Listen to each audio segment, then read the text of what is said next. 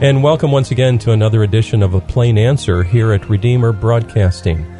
I'm Dan Elmendorf. Joining me in the studio today is Pastor Mark Diedrich, and on the Skype line is Dr. Peter Hammond. Peter, it's great to have you join us.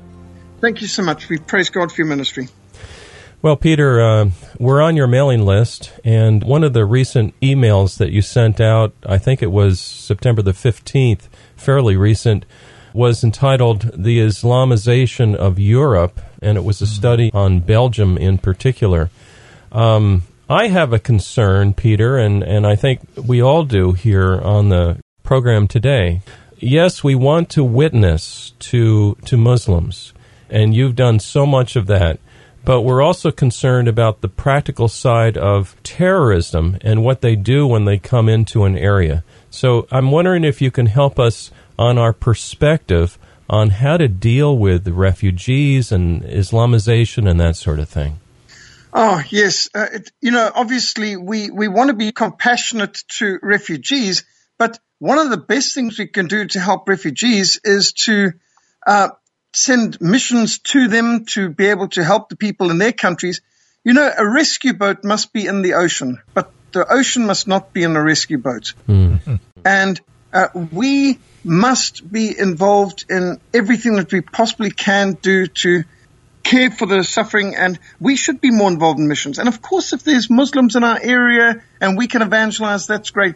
But demographics is destiny. And bringing in people who do not share your values, who are not part of your ethno-linguistic people group, is committing national suicide. And the end result is catastrophic. As a missionary and as somebody who's a student of history, I've got to point out what is today Egypt was for millenniums a superpower, and Egypt was the greatest country in the world. And today the Copts, or the Egyptians, are not even 10% the population of Egypt. The Arabs have colonized them and made Islam the official religion. Now, Egypt was a great civilization. They built the pyramids and so on. And then for 1,000 years, Christians were the majority. From already in the 5th century through till the 15th century, Christians were the majority in Egypt, even after Islam had conquered them. But today, Christians are not even 12% of the total population of Egypt. It's a catastrophe. And if you look at Egypt, you should see that is what can happen to America. That is what can happen to Europe if you allow Islam to invade and to supersede. Look at Turkey. For 1,000 years, Turkey was Byzantine. It was the Eastern Roman Empire. It was the greatest civilization of its time, the greatest empire, the greatest military power, the greatest economic power. Constantinople was the greatest city in the world before the Muslims invaded, sacked, and looted and put it to the sword and massacred the population in May 1453. And today, Constantinople is called Istanbul. And today, the Turks are the largest unreached people group in the world. And Turkey has got one of the lowest numbers of Christians in the world for any country. And at one time, well, for 1,000 years, it was a Christian empire without inflation for 800 years. In fact, it's a gold-based currency. So if you look at Turkey, remember the 7 churches in the book of Revelation were written to churches that don't exist anymore, but were situated in what today is Turkey. So at one time, the country that's today called Turkey was a Christian civilization. And that ended with the massacres of Smyrna, 300,000 Christians wiped out, the city wiped off the map, put to the sword in 1922. That's not that long ago. I mean, that's in my father's lifetime. So the disasters that we see taking place right now in Europe and America has phenomenal consequence for your grandchildren, your great-grandchildren, and future civilizations. Demographics is destiny. So remember again, today we're living in an age of multiculturalism when they're trying to tell you that, it doesn't matter and diversity is good. But nobody's suggesting that the Asian countries, that any Asian country be diluted or diversified and become less Asian. Nobody's suggesting that African countries be invaded and imported with others so that they are no longer African. But Europe and North America and Australia and New Zealand are being targeted for what they call diversity and multiculturalism, which, as you can see, isn't quite as nice as it's first made out to be, because crime increases, rape increases, murder increases, violent crime increases, taxes increase. What I think very few people understand is I hear some people saying, oh, but we must be generous and kind to the refugees. But one needs to understand that the biblical principles of being kind to foreigners is not in the context of socialism, welfare, and lots of free things being offered to strangers.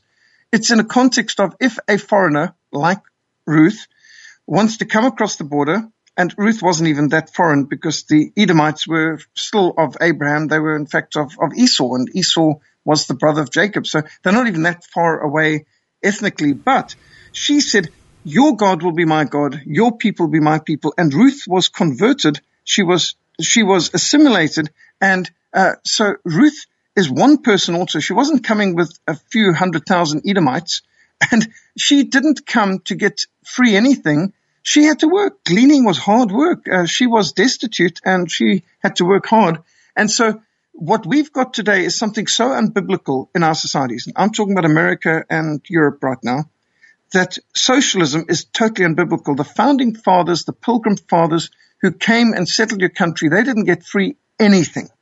In fact, before the 1960s, I don't think anybody got a free handout in America. You had to work. Mm-hmm. All you got in America was an opportunity to work hard. And if you worked hard and were innovative, you could make a success. But today, with the welfare state, that is a magnet for people who are destitute in other countries. And I think that if you put American foreign policy together with this, that American foreign policy has been to betray your allies, to aid your enemies overseas, and then to allow, after the upheavals of countries that have been bombed and destabilized, refugees to pour in. It's creating a tremendous chaos, actually. And when we look at what's going on now in Europe and what's coming to America, this is absolutely catastrophic. The end result is going to be dire. And just thinking of the cost to the taxpayer in terms of all of the each one of these refugees is going to cost you millions. And collectively, they're going to cost billions. And that's not even counting the crime wave. We're just thinking of medicine, health, the handouts, the welfare things. The end result, Europe is already at the moment clamping down, closing borders. They are finding it a collapse. From one side of Europe to another, I've heard the people say to me, everywhere, Scandinavia, Germany, Holland, you name it, Belgium, France, they're saying multiculturalism is a failure. And Islam does not assimilate. They don't come here to assimilate. They come here to invade. They come here to take over. Mm. It's actually a catastrophe. So I would say that this warning against Islamization of Europe and of America, this demographic nightmare, it's something we all need to understand. And we need to see that what is going on here is nothing less than redrawing the maps. It is changing demographics and destiny. And this is a goal of the New World Order. The New World Order is actually aiming to hijack civilization. The New World Order has been using wars, economic depressions, recessions, and population control to undermine Western civilization for most of the last century, to bring about the global engineering and the globalist agenda. And this is, first of all, through demographic engineering. Demographics meaning population composition. So think about how it's been working, especially from the 60s, aggressive population control tactics, promoting birth control, abortion, sterilizations, massive propaganda of overpopulation. The globalists have dramatically brought down the population of Europeans and Americans. At the beginning of the 20th century, Europeans and Americans we meaning the white Anglo-Saxon ethnically European population of the world, was 36%. Today, it's less than 9% of the world's population. So remember, the term that's continually used for minority are actually the majority. And you often think of yourselves the majority, but you're not. In terms of the world population, the ethnically white people who are hated by the world's media and by the New World Order, it seems, mainly I think because of our Protestant Christian background and what we've done in terms of opposing tyranny. And so what they've been doing is giving birth control, abortion, sterilization, homosexual propaganda, overpopulation propaganda to the European, North American, Canadian, Australian, New Zealand populations, bring down the population where families that used to have 6, 7, 8 children been having 1, 2 children maybe, and some not even getting married, some not even having children anyway. And meanwhile, what are the Muslims doing? The average Muslim woman's having 8 children. And this is just a matter of mathematics. In a couple of generations, it can change. So we have gone from being 36% of the world's population to being less than 9%. Peter, may I ask you also, regarding the influx of the refugees, I get emails, and there's different sentiments, but sometimes they match from different sides of the worldview spectrum. One is from Move On, which is a very left-wing organization. They're celebrating the influx of these 10,000 refugees from Syria. But I also see some sentiment from the Christian community celebrating because of the potential of witnessing to these people. And I wonder if they're being a little bit naive. I think that in these 10,000, we're going to find some people maybe similar to the Chechen brothers that came over and were involved in the Boston Marathon bombing. Oh, definitely. And remember, the Boston bombers from Chechnya, they were on the terrorist watch list of the FBI. Both the British MI6 and the Russian Federal Security Bureau had warned the FBI, these are terrorists, Chechen terrorists. They were on the FBI's terrorist watch list while being on your welfare at the same time. How does that happen? Oh, yeah. And that's just 2 of them. Now, according to ISIS, and ISIS is just one of a plethora of Islamic terrorist groups out there, the Middle East is incredibly radicalized. And, of course, U.S. foreign policy of bombing and destabilizing and overthrowing governments all over the Middle East has only fueled that. Because, let's face it, while Saddam Hussein was a dictator, the people were immensely better off under Saddam Hussein's dictatorship than they are under this chaotic shambles of an Islamic democracy they've got right now. Very true. And Gaddafi was terrible. I hate Gaddafi. But under Gaddafi, Libya was stable and there were no refugees fleeing out of Libya at that stage. Yes. Maybe they didn't have the freedom to.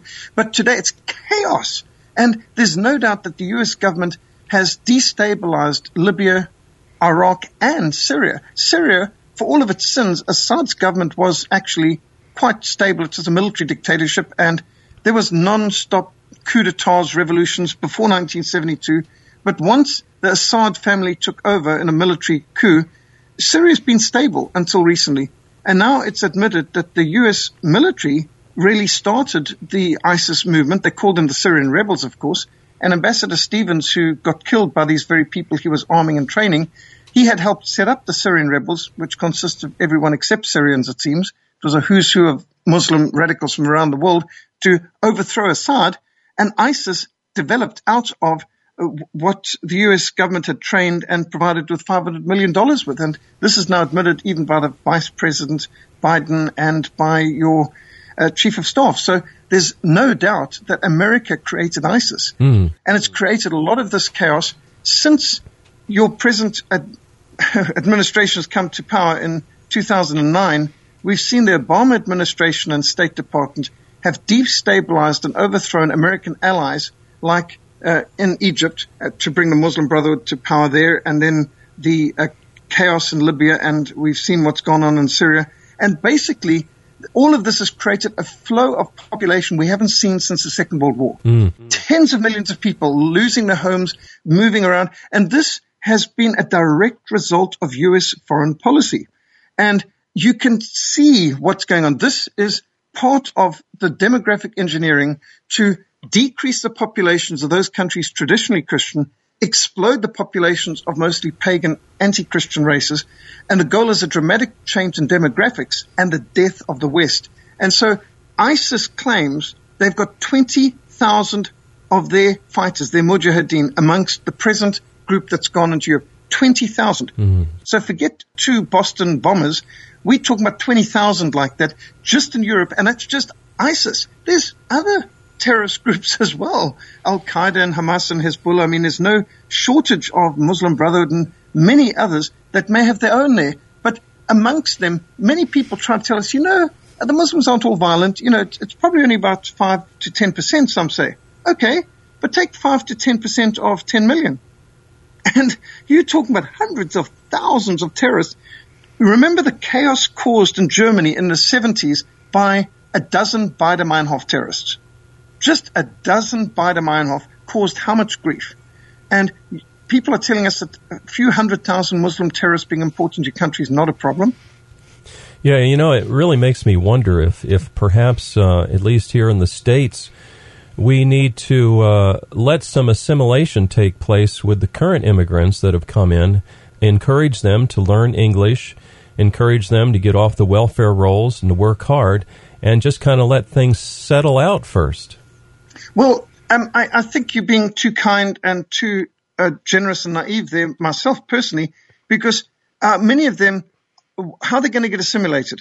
Your media is overwhelmingly pagan. The Hollywood so-called entertainment is an absolute disaster. It's producing people who basically hate God, hate Christ, hate America, hate Christian values. Your education system is even worse than Hollywood.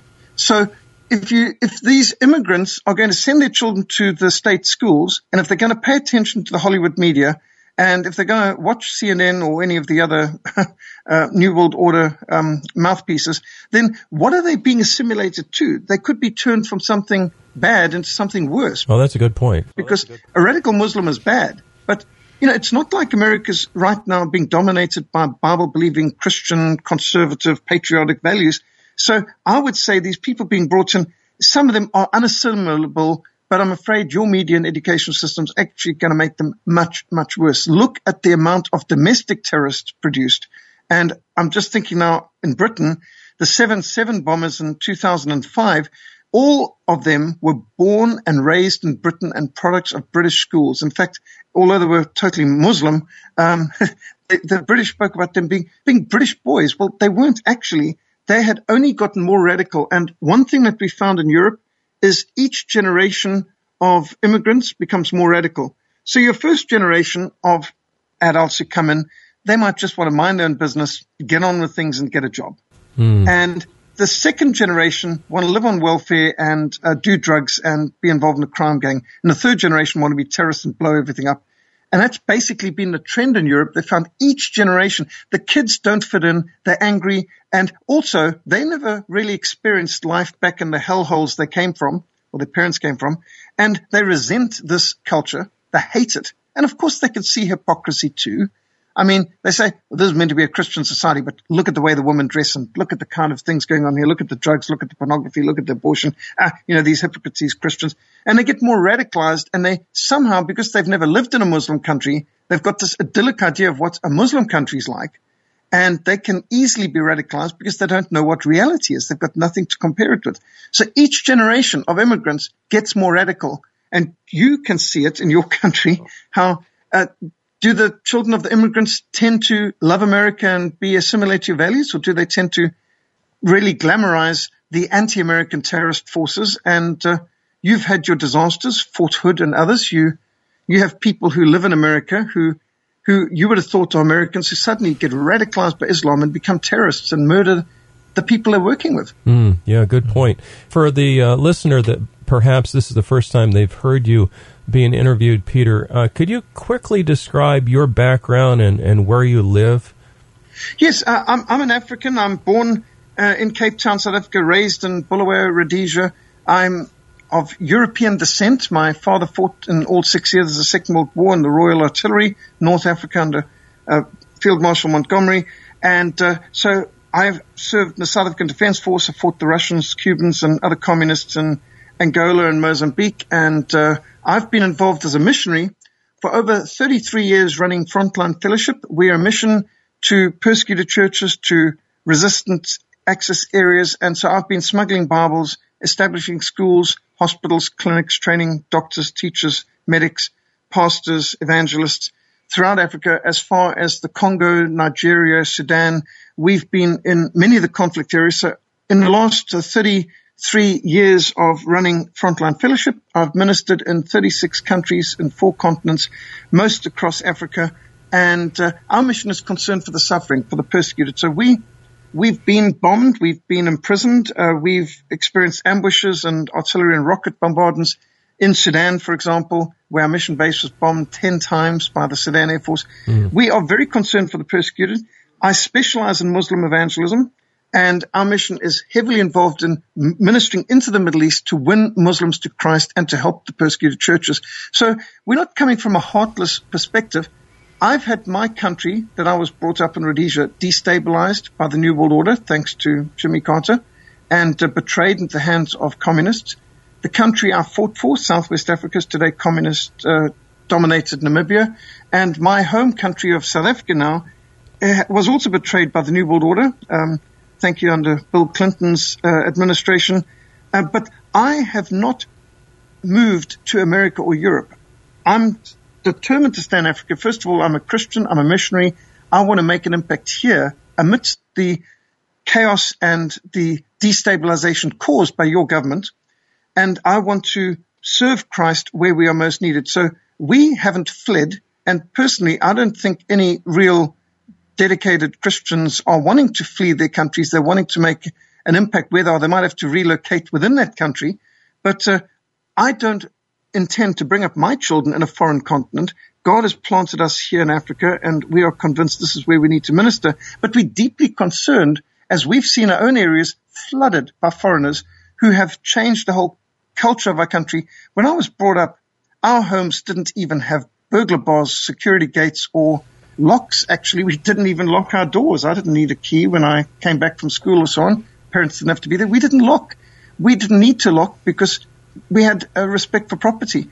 But today, we live behind burglar bars, security gates, razor wire, high walls, external gates, layers of security. And we've got to train our children in everything from knife fighting, gun fighting, unarmed combat, because our people are being targeted for violence all the time.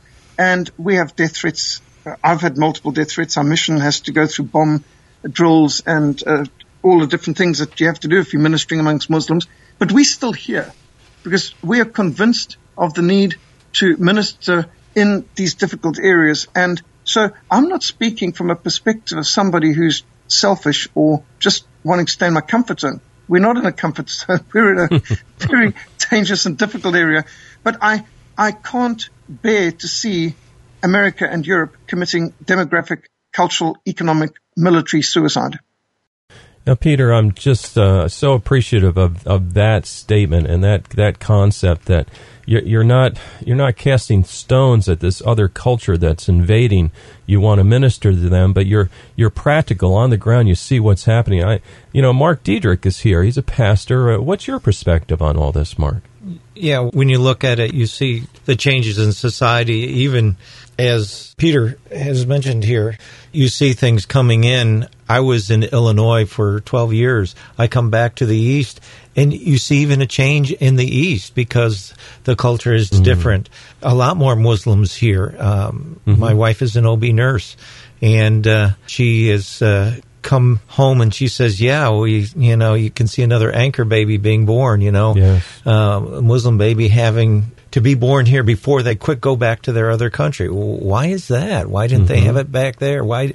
Well, they're anchor babies. You see the changes in the demographics. And of course, it's great if you can evangelize, but one of the things you sometimes see is if people are closed and you can't reach them, it's one thing for them to be here and to be able to become friends with them and be able to witness. But if they isolate themselves, good point. you can't reach in. Now, Peter, we've got about 1 minute left. What would be your advice to people here in the States regarding this issue of refugees, but also regarding seeking the Lord?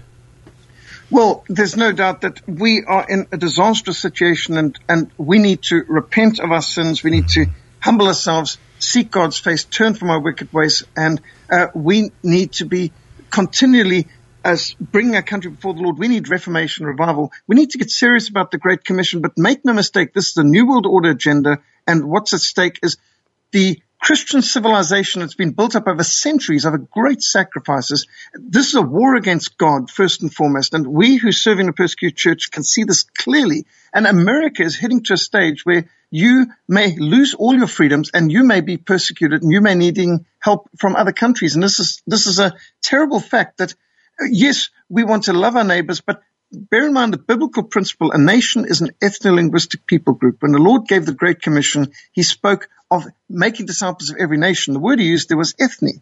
And you cannot have socialism in a country and expect it to be healthy. It's unbiblical and it's wrong. It's institutionalized envy, it's legalized theft, and it's redistribution of wealth according to Marxist ideology, and it's a magnet to draw people from destabilized countries overseas and change the demographics of your country. And this is a disaster. So I'd say the first thing to do is get rid of socialism, actually. And if people want to have freedom to work, that's one thing, but they're coming here for free things. And refugees, never in the history of the world has there been such a free flow of populations across borders, and socialism is actually the key issue that's destabilizing society. Countries with a lot of socialism are drawing in people from other areas that have been destabilized. So let's get serious about the Great Commission. If you visit our website, frontline.org.za, you will see we've got articles, sermon audio, links with PowerPoints dealing with the Islamization of Europe, with how the New World Order is hijacking civilization. This is important that we understand these issues. We've got resources like slavery, terrorism, and Islam, the historical roots and contemporary threat, DVDs on these issues, Islam Rising. We need to understand Islam. We need to evangelize Muslims, and we need to protect our countries from this invasion and work for Reformation revival. There's no doubt. I mean, I'd say this is a case of religious freedoms at stake. In fact, Christian civilization is at stake right now. Well, thank you very much. Our guest today has been Dr. Peter Hammond. He's pioneered missionary outreaches into the war zones of Mozambique, Angola, and Sudan. Many experiences. Also in the studio with us today is Pastor Mark Diedrich. Dr. Hammond, thank you so much for joining us today. Thank you, Dan, and we continue to pray for you. May God bless America with a mighty revival. Oh, amen to that. Amen. And dear listener, if you'd like to listen to this again as a podcast, please visit our website. We're found at redeemerbroadcasting.org. Please join us next week for another edition of A Plain Answer.